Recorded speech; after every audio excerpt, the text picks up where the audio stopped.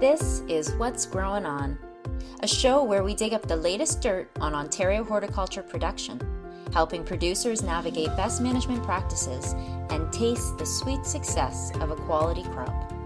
My name is Christy Greg McGuffin. And I'm Cassie Russell. Join us while we talk with specialists in the field of fruit, vegetables, and specialty crops to find out what's really growing on.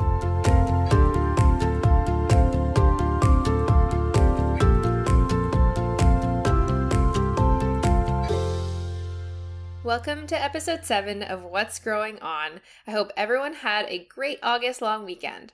Now for this week, we have a special extended release for you on the basics of IPM with a special focus on summer disease in apples. Now for this week's episode, we do apologize in advance for any background noises you might pick up. I'm sure a lot of listeners can understand and sympathize that home offices aren't always distraction and noise free. Now next week, we will be back to resuming our normal episode format, including crop updates and shorter fruit and vegetable segments. As always, for any up-to-date Ontario-specific crop updates, please check out our blogs, onvegetables.com and onfruit.ca. Without further ado, hope you enjoy this week's special extended episode. So, in the heat of the summer, we often see general pest pressure starting to ramp up around the province. And Christy and I were thinking it would be really great to go back to some basics of pest management. And who better to cover that topic than our own co-host, OMAFRA's Integrated Pest Management Specialist for Horticulture, Christy Greg McGuffin. Hi, thanks for having me on this side of the conversation. A little bit different this week. I like it. No pressure.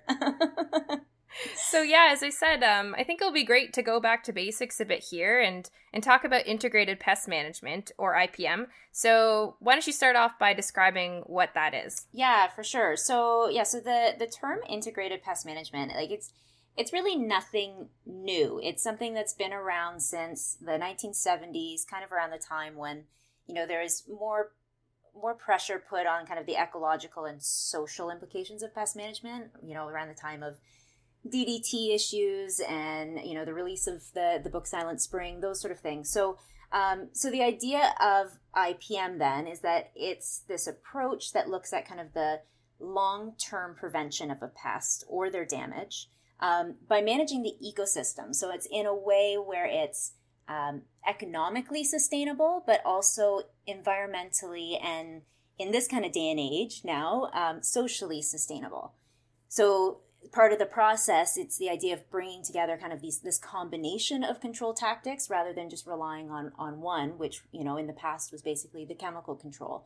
So it's using multiple strategies to try and reduce the pest population. And that's not a matter of eradicating a pest. So you're not trying to get rid of it completely, but rather maintaining it at this economic injury level. So this level where below that, level which above that, you would have significant economic injury on the crop. Right. And so IPM is not a new thing, but why are we continuing to focus on IPM?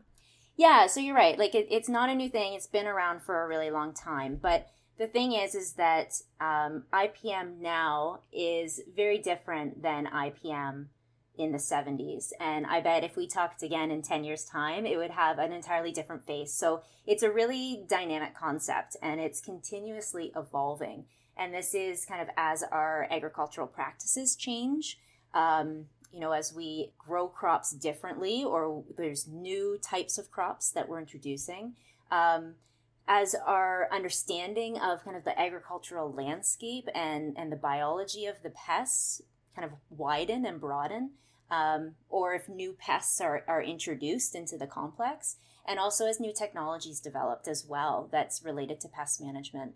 So all of those things really impact kind of how IPM is shaped.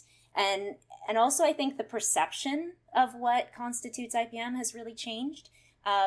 So there's a lot that's really been incorporated into standard programs now that I think growers wouldn't really think twice about, right? Like many, if not most growers have some kind of general understanding of their pest issues before they spray. And many think about impacts of environmental conditions like weather on, the risk potential or the change in their pest complex. And so these are components of IPM, but they've really become kind of so ingrained in our regular practice that I think when people now think of IPM, they don't even look at that, right? And instead they're looking at all of those advanced technologies that they haven't really adopted. Right. So if a grower was saying that they're using IPM practices, what would that actually look like?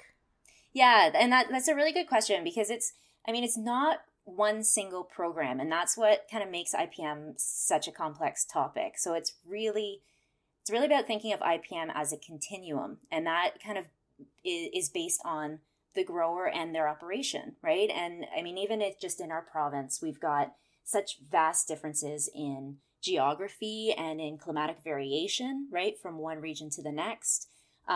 There's differences in soil type. There's variances in pest complexes. Some regions have, some pests that others don't. And it also comes down to the availability of labor and equipment and just finances, whether an operation can afford certain parts of a management program. And so all of that shapes really what an IPM program takes, right, from one operation to the next. So, I mean, really the goal of IPM, at least kind of from my role as an IPM specialist, is to try and continually move those grower practices along that continuum as then new technologies developed and adopted. But overall, while we do see kind of these differences in IPM programs between operations, the foundation of an effective IPM program really does remain consistent. And it consists of kind of 6 key components. So those would be prevention, identification, monitoring, action thresholds, control measures, and lastly, evaluation.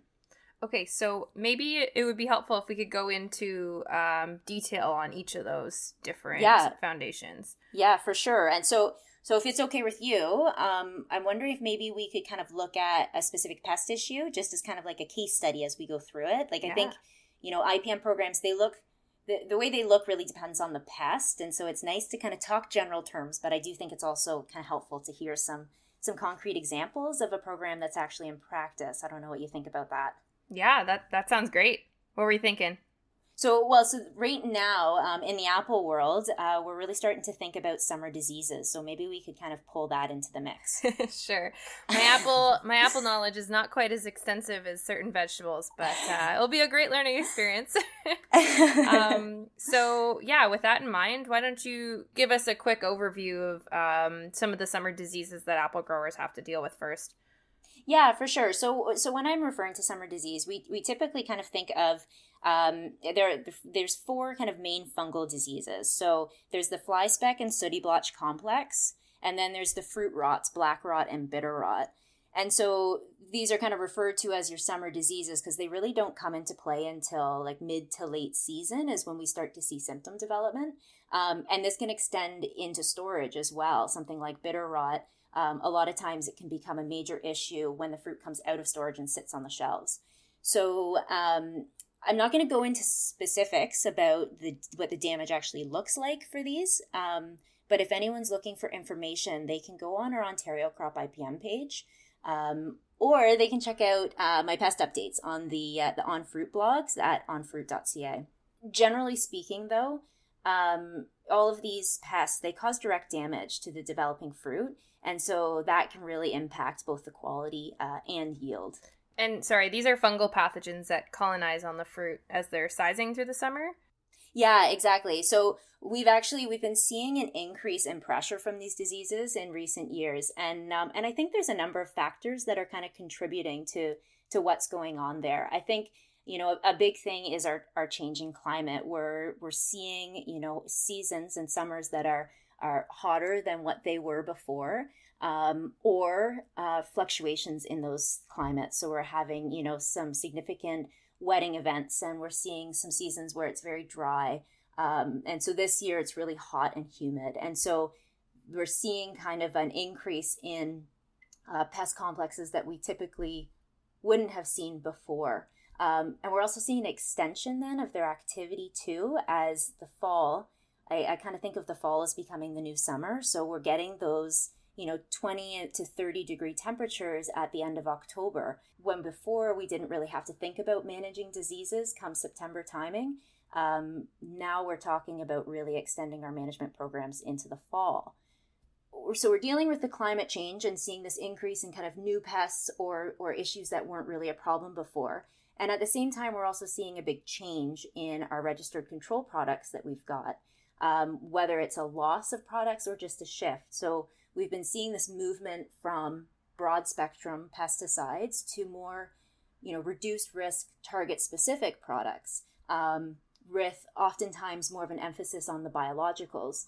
And so these can have then reduced efficacy on some pests that may have been kind of considered secondary pests before. So they would kind of get controlled by the control of another pest program.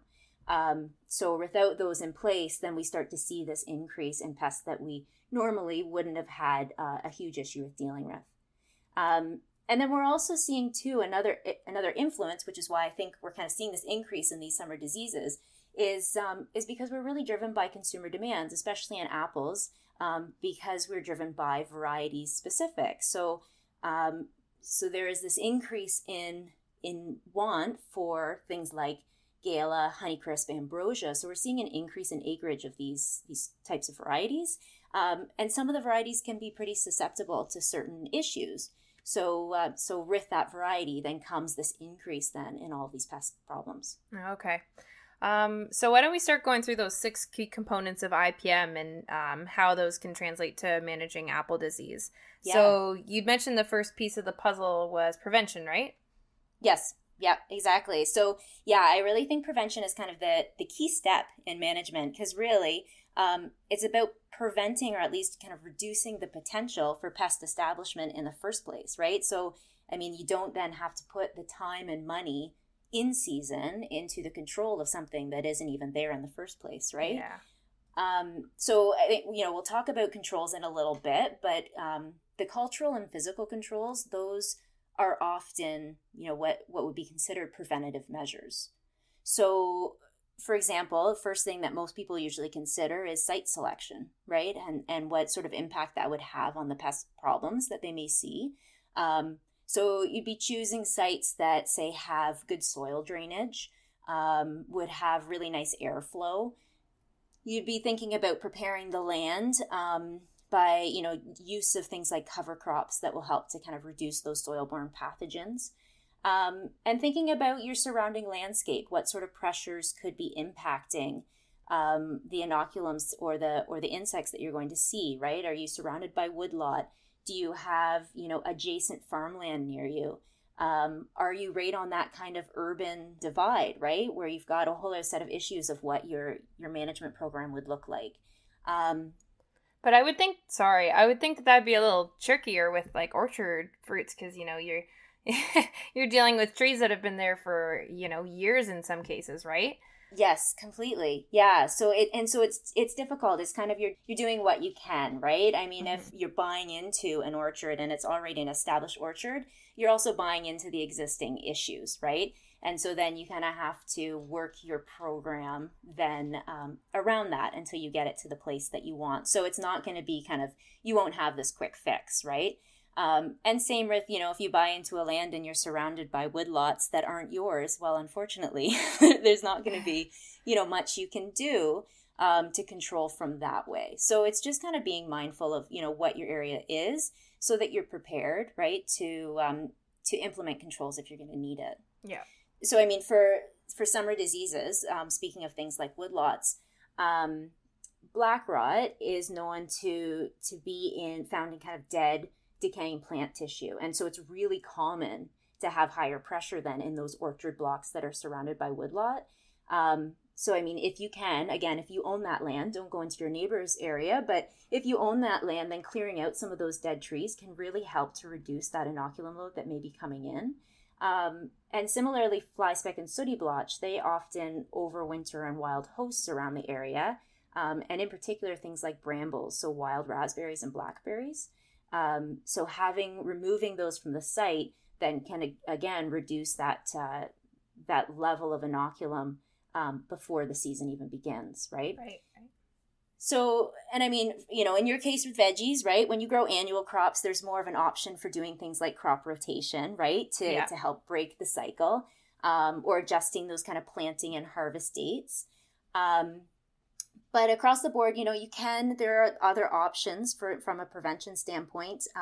Choosing things like resistant varieties. Usually it's disease-resistant varieties, but in apples, we do have some rootstocks that are resistant to woolly apple aphid.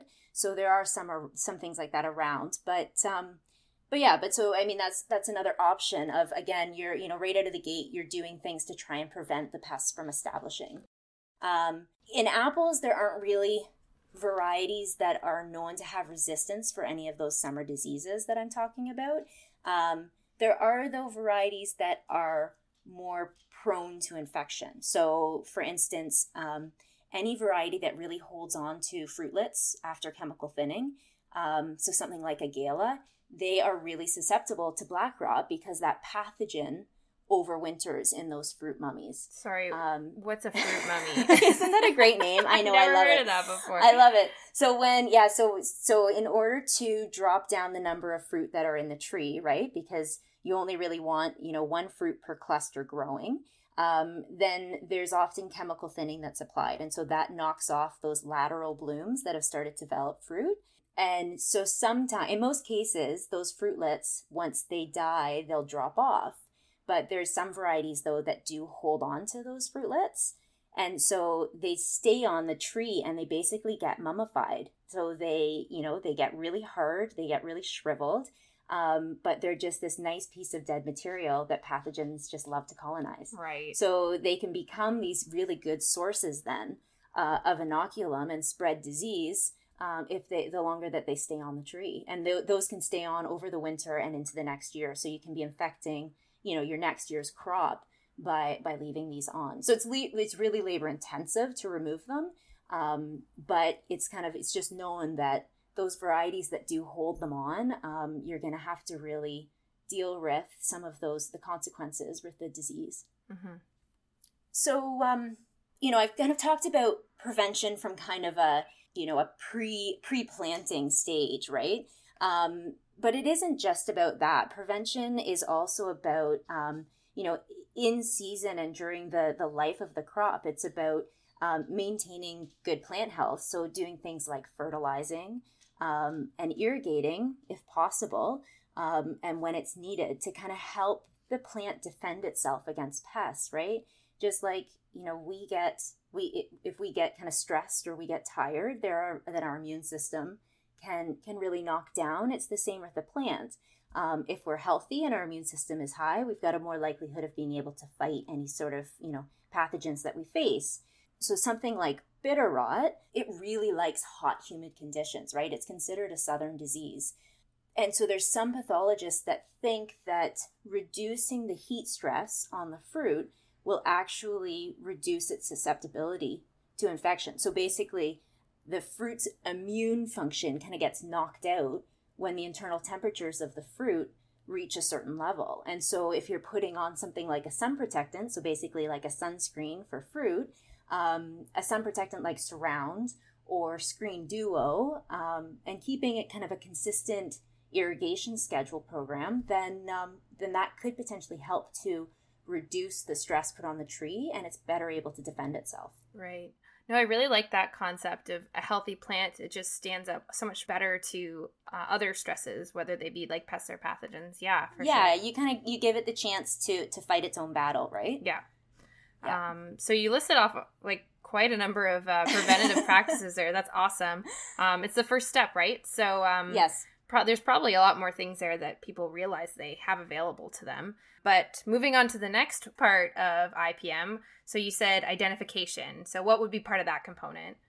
Yeah, for sure. So another really important part to an IPM program that's really going to save you money and time. And so it's not just about being able to identify the pest or its damage, but it's about understanding its biology and life cycle. So you know when the pest is active, right? What time during the year or what growth stage of the plant that you typically see this or the risk is the highest.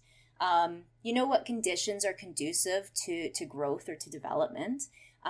Something like black rot or bitter rot, they're rain splashed, right? The spores are splashed by rain. If it's a really dry season, you're not going to get much spread of infection. But if you get a really nice thunderstorm, then chances are those spores are going to spread around. And understanding then the difference between them, so something like bitter rot, well, it can actually infect intact tissue, whereas black rot needs a wound or some sort of natural opening to actually get in and cause infection.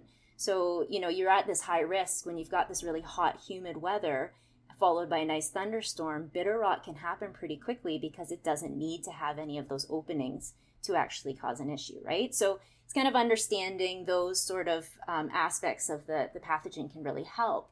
Also knowing, what life stage or timing is easiest for control. So, with disease, control is best done preventatively, right? Once you start to get into a curative thing where you're dealing with it once the symptoms have developed, you run into a lot of risks of things like resistance development. So it's about trying to be proactive with disease control. But when it comes to insects, then a lot of times they have life stages that are more vulnerable to a certain control measure, or they've got life stages which are the particularly damaging life stage, right? So that would be kind of the targeting life stage. Yeah. So understanding, right, if there's the best timing for when control measures should be implemented, knowing whether natural enemies are present, and then also having kind of an understanding of where the pest actually overwinters. Is it in the field? Does it go to kind of surrounding woodlots? Is it something like potato leafhopper, which is migratory? So having an idea of, where it's going during the winter will kind of have an impact in terms of what sort of pressure you may be dealing with in the following year. So I like to bring up, when I'm kind of talking about this understanding of the biology of a pest and the importance of it, I think fly speck and sooty blotch is a really good example, because it's something that tends to not come into people's radar until pretty late in the season, when kind of the characteristic markings for it start to show up on the fruit. And so without really knowing much about it, it's pretty easy to assume then that control would kind of be initiated at that point, right? When symptoms are starting to develop. Right. But in actual fact, with this complex, is that infection actually happens 4 to 6 weeks after petal fall, or sometimes that even earlier than that. And so it has this kind of incubation period before symptoms actually start to develop, and they're typically about the same length of time. So while you might be just starting to see damage, the infection and kind of the timing for control actually happened weeks or at least a month beforehand. Right. Yeah, honestly, this is something I think that's so crucial to understand and remember. You really need to know what pest you're dealing with and like you said, the life cycle, because sometimes when symptoms show up, you've already missed your window to control that pest. For sure. So I think that really ties well into the next part of IPM, which I would argue is probably the most important, because I did my master's on improving monitoring practices. Okay. But no bias, right? No bias at all. But so why don't you get talking about monitoring and what that entails? Yeah, for sure. So as you said, once you understand kind of the biology and life cycle of the pest, then you can really start to begin kind of a regular monitoring program to actually, determine the pest activity that you're seeing in your field, right? And so, is the pest or damage actually present? What's the extent of damage, or what's the size of the population? And, if there's signs that perhaps the pressure is building, right? All of those things come into play as to whether you need to even implement control. So, for instance, back to black rot, so the pathogen can actually infect multiple parts of the tree. So I'm talking, throughout this, I've been talking specifically about fruit rot, but you can also get infection on the leaves, which is known as frog eye leaf spot, and black rot can also infect things like limbs and the trunk, causing cankers. So there's these different spots on the tree that it can infect, and actually, typically, we start to see foliar infection, that frog eye leaf spot, start to show up well before the fruits have even started to develop. So it can kind of be an early warning system that, you know, then if you start to see this frog eye leaf spot and you're doing your active monitoring, you can start to see the fact that, okay, we do have active inoculum in the orchard and spores are being released. So you've kind of got that head start for starting to protect the fruit as it starts to develop, right? Right. But as I mentioned, though, like, you know, that's a really great scenario to be able to have that, you know, that early warning system in place. Not always the case with all diseases. Right? Exactly. Yeah. So typically, I mean, disease management is typically pretty different from, you know, presence of an insect or from those early signs. It's usually focused on preventative control, right? And so it's about looking at, you know, the growth stage of the plant, you know, and whether conditions are conducive to infection, as well as kind of considering, you know, your level of risk, right? How much inoculum do you have? Is there any risk of it, you know, coming into the field? So bitter rot was originally an issue that, as I mentioned before, we considered it a southern disease, right? But we've been seeing this increased pressure in the province because of these hot, humid summers that we've now been experiencing. So this has kind of been since basically 2012 since we've really been seeing this issue. And in a year like this, where we do have that really hot, humid weather happening, then it's really optimal for bitter rot development. And so any sort of rain event can cause an infection, and we can, you know, there's a lot of potential for regions to be in a pretty difficult situation if there's any gaps in management. But at the same time, you know, if we go back to last year, 2019 was a pretty wet and cool summer, right? And so it wasn't really a bitter rot year, which meant that management didn't really need to be, you know, as intensive as it would be in a year like this. So it's kind of that, you know, that monitoring of the weather conditions and understanding, you know, whether controls need to be implemented based on that monitoring. So it could be visual inspections. This monitoring could be visual inspections that are, you know, not very intensive, maybe just, you know, every couple of weeks or a month. Or it could be really intensive, right, where you're doing weekly counts or multiple times a week with counts plus trapping, whether that's, you know, insect trapping or spore trapping for pathogens, and then doing that weather monitoring that I was mentioning.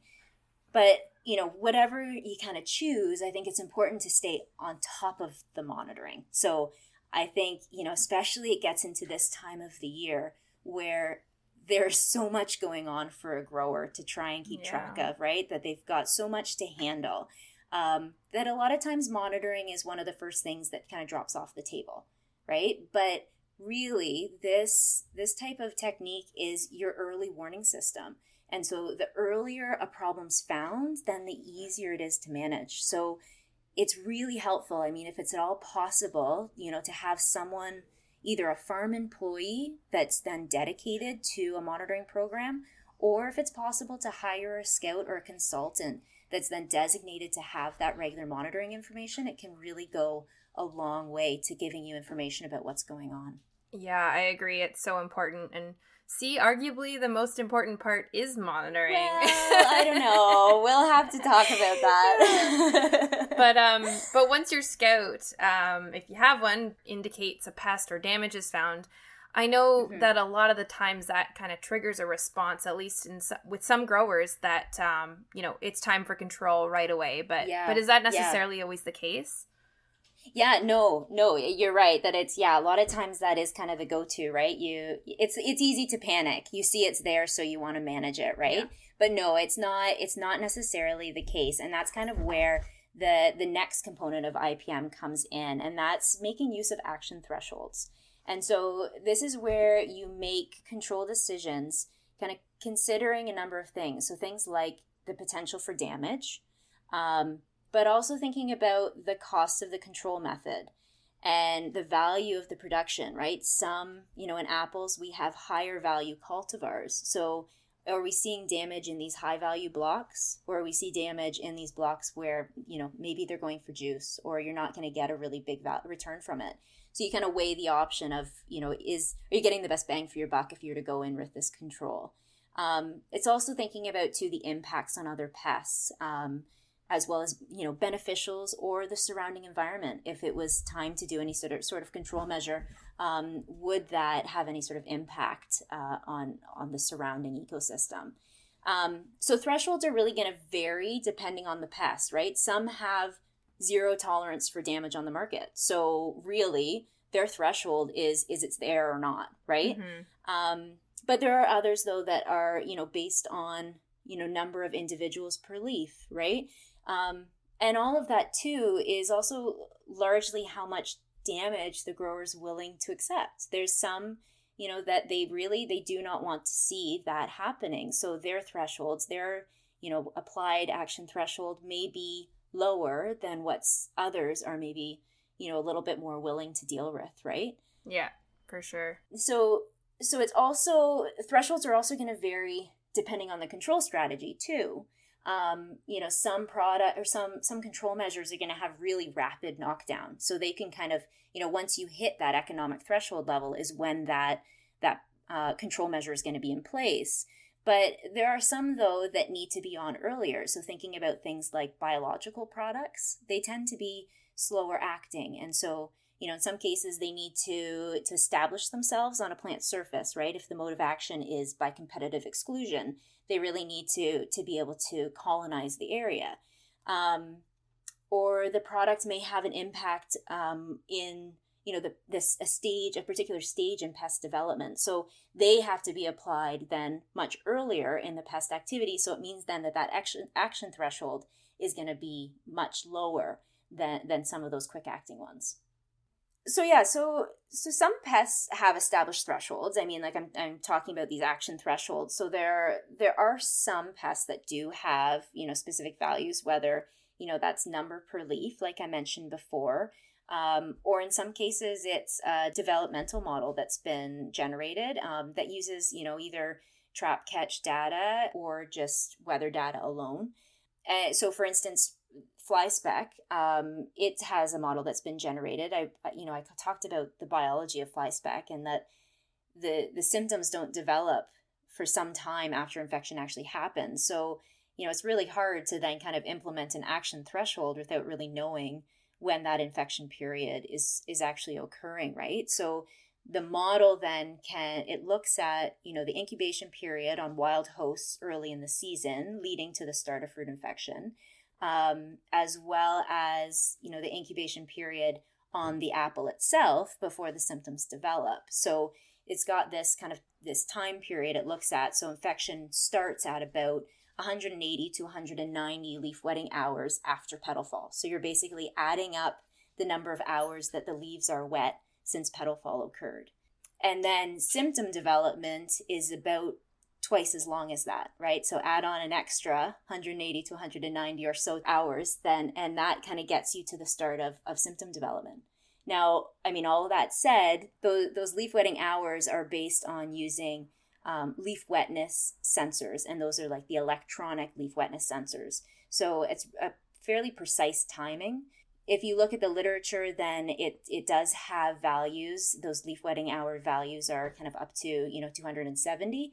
And that's because this model was developed, a number of years ago, and it was using still those string sensors for leaf wetness. So now that we've moved to the electronic, it's gotten a little bit more precise. So there's a bit of this kind of range of 180 to 270 or so when it starts to show. But nonetheless, it helps to kind of give an idea of when you need to start implementing some appropriate control strategies. Right. But I mean, all of that said, that yes, there are some pests that have established thresholds, but there are also a lot of them that don't, right? That threshold information doesn't exist or models aren't available. Including something like fruit rots on apples. We don't have anything that's established. We just know the conditions that are conducive to infection. And so that's really where record keeping is really important, to be able to look at the trends in your orchard and really help you kind of fine tune a program that works for you over time so that you kind of establish your own action threshold. Right. And we use the terms action threshold and economic threshold sometimes. Is there really any distinguishing features between those two, or are they just used interchangeably? So a lot of times they are used interchangeably. So we do they kind of have these limits where there's that threshold at which you are going to see economic loss. And so the action threshold then is usually slightly before that, right? Because you don't want to start implementing control right when you're starting to lose money, right? So you do want to have that action threshold when you're actually starting, to apply control measures. Those are typically going on shortly before you reach that, that actual economic injury level. Okay, good. Yeah. Good to know. Okay, so let's get to the pressing question here.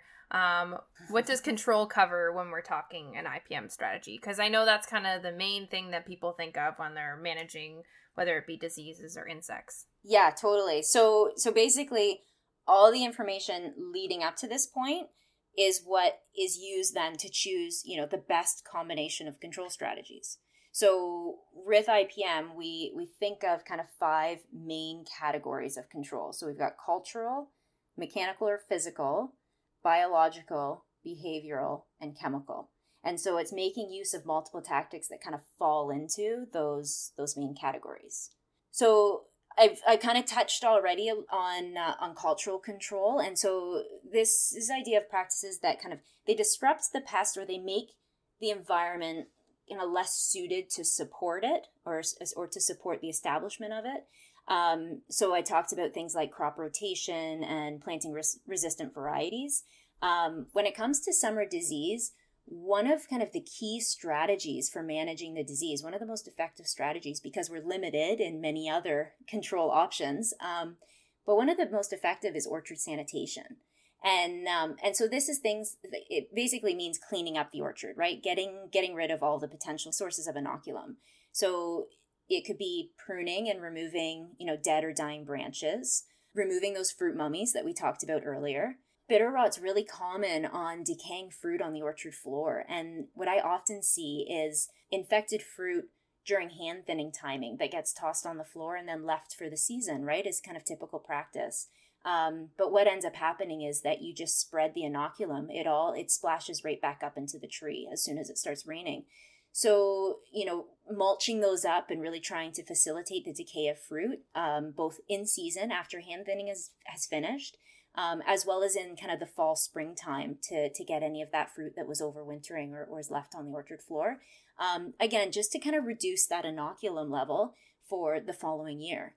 And again, as I mentioned before too about fly speck and sooty blotch, that removing those kind of overwintering hosts like the wild raspberries or blackberries, that can help, again, reduce that inoculum load. So that's cultural control. Mechanical and physical control, this is making use of equipment or barriers or other means to kind of either kill the pest directly, to block it from an area, or again, similar to cultural, to make the environment kind of unsuitable for it, right? So a lot of times we think of mechanical and physical control in weed control. So things like using mulches or tilling or mowing. Also common in things like bird and vertebrate management, so like bird bangers or deer fences. When it comes to summer diseases, there's not a lot that's really commonly used in this type of control. But there is, and again, not commonly used in Ontario, but there is netting that's available. And it's got a lot of benefits. It's just netting that covers the trees. It's got a lot of benefits to it. Can provide hail protection, can prevent insect damage. But what it can also do too is prevent the introduction of fungal spores. So it can really limit the chances of infection actually occurring. So that's kind of an example of, a physical barrier preventing the fungus from creating an infection. That's really interesting because I've seen the netting on trees before, when driving through areas. But I didn't know that they could also block out the spores. That's neat.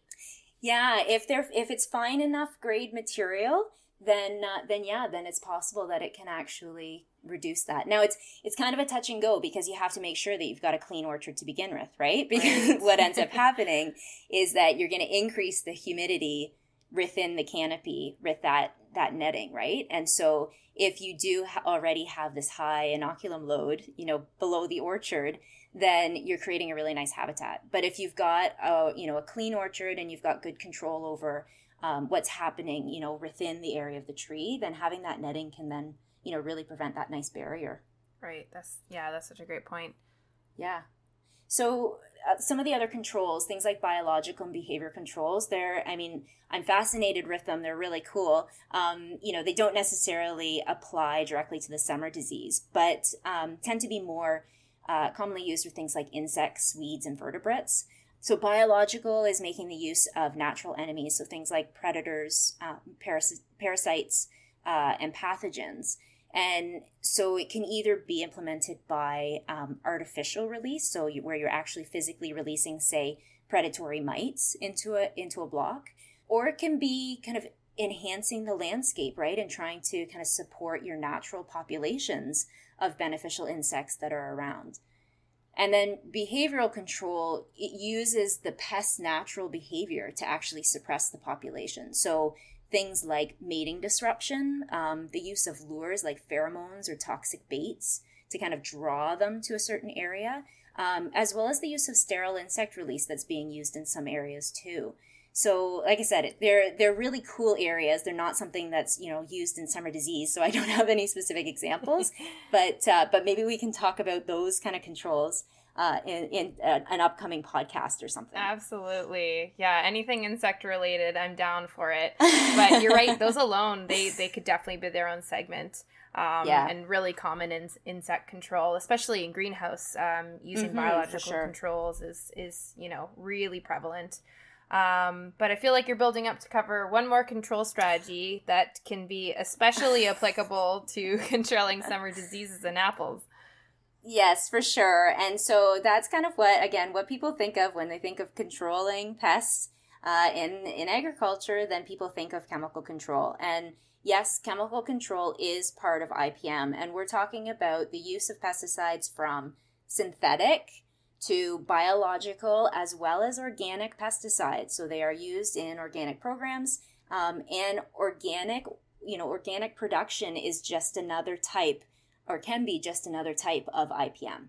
So with IPM though, the use of pesticides, the idea of it is that they are used only when they are needed, right? So it's going away from the idea of calendar sprays or not being, spraying.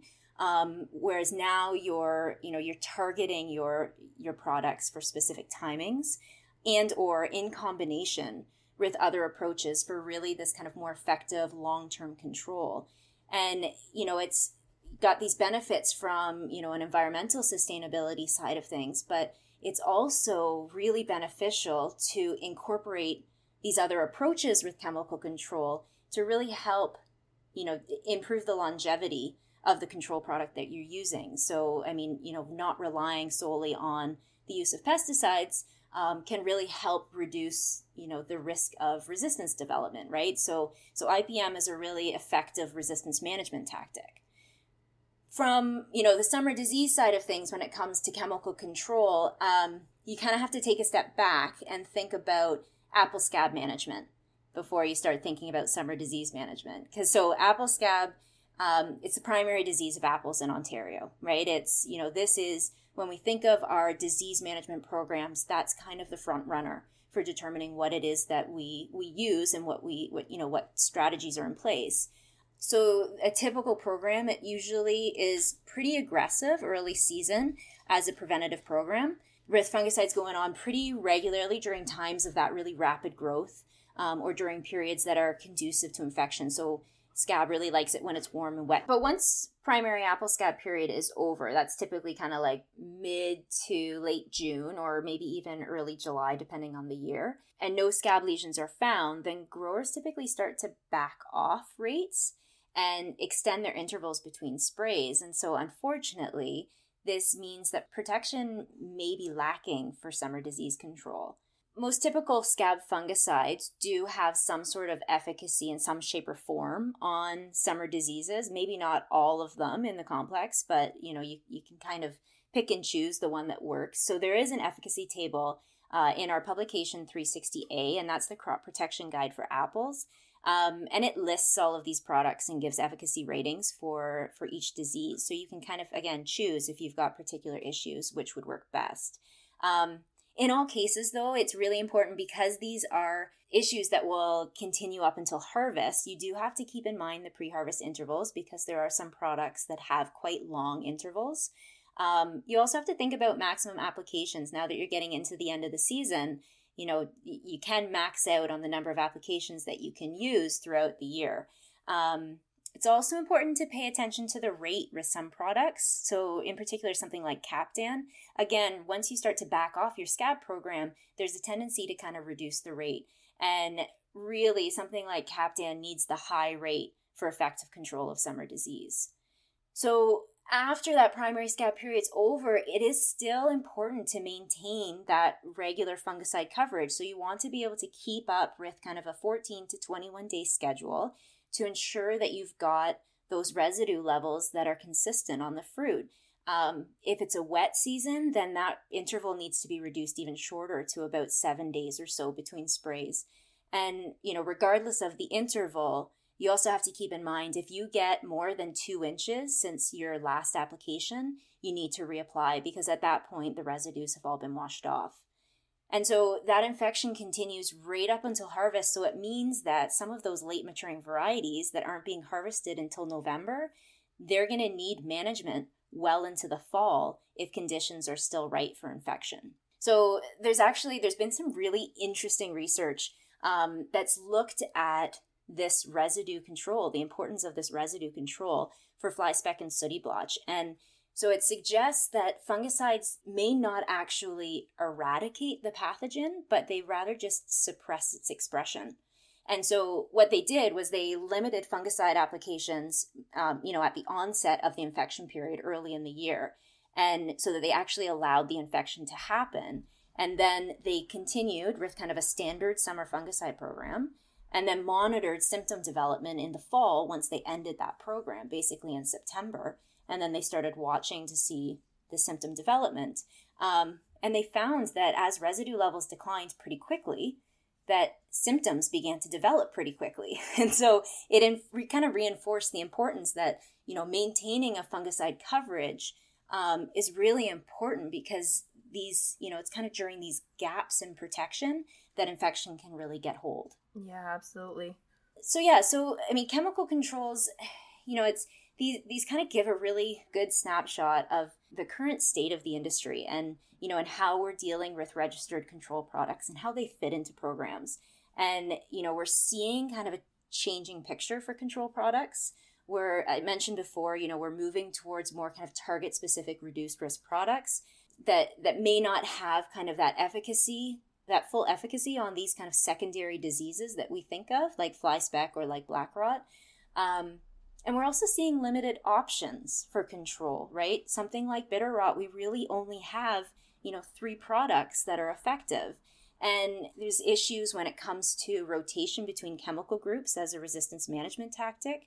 And then we also have, on top of all of that, restrictions on use, whether it's multiple applications for a year or, re-entry or pre-harvest interval restrictions.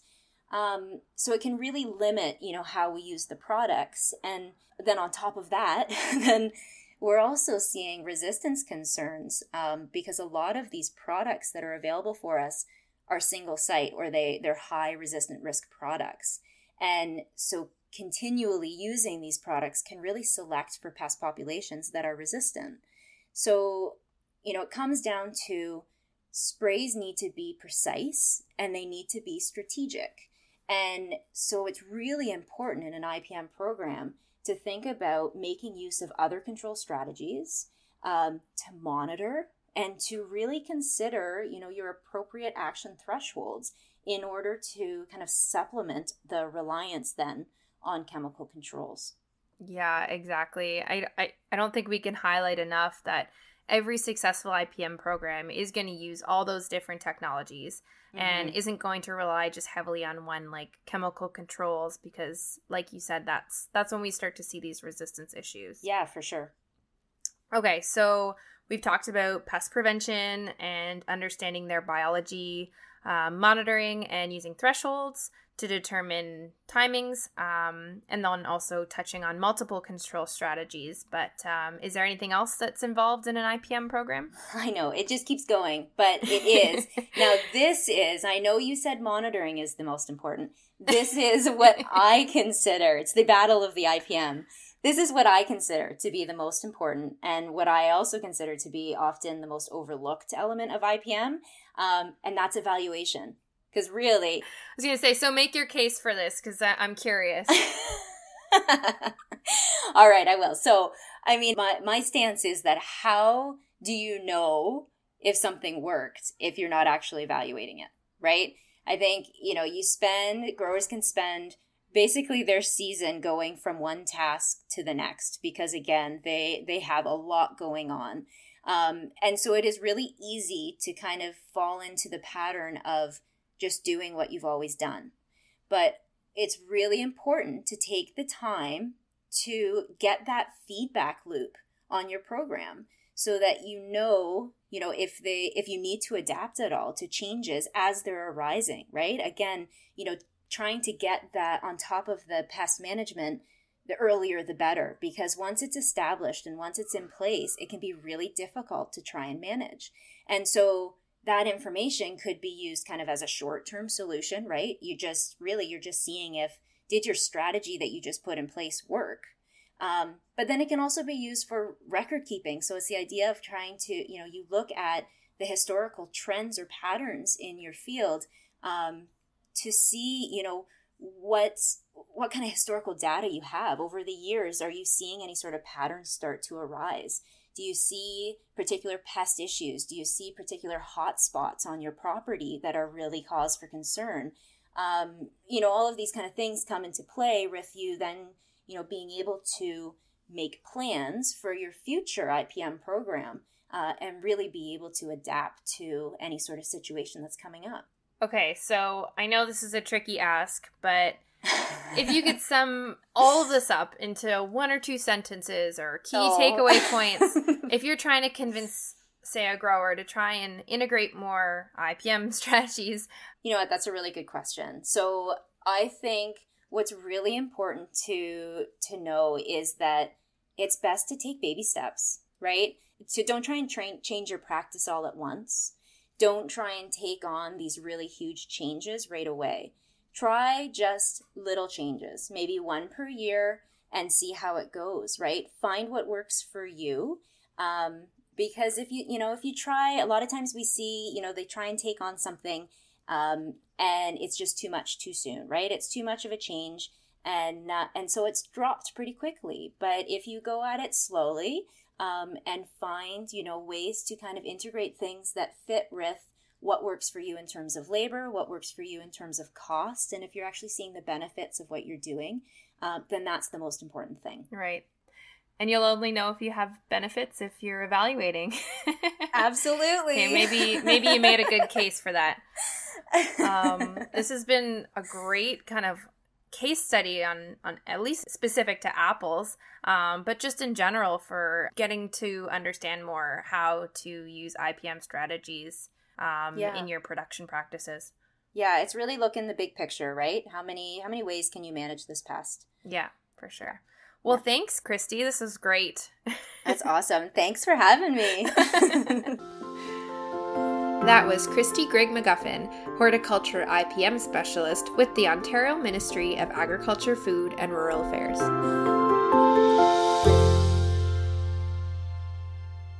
Thanks for tuning in to our episode today. This has been Cassie Russell and Christy Grigg McGuffin for What's Growing On podcast.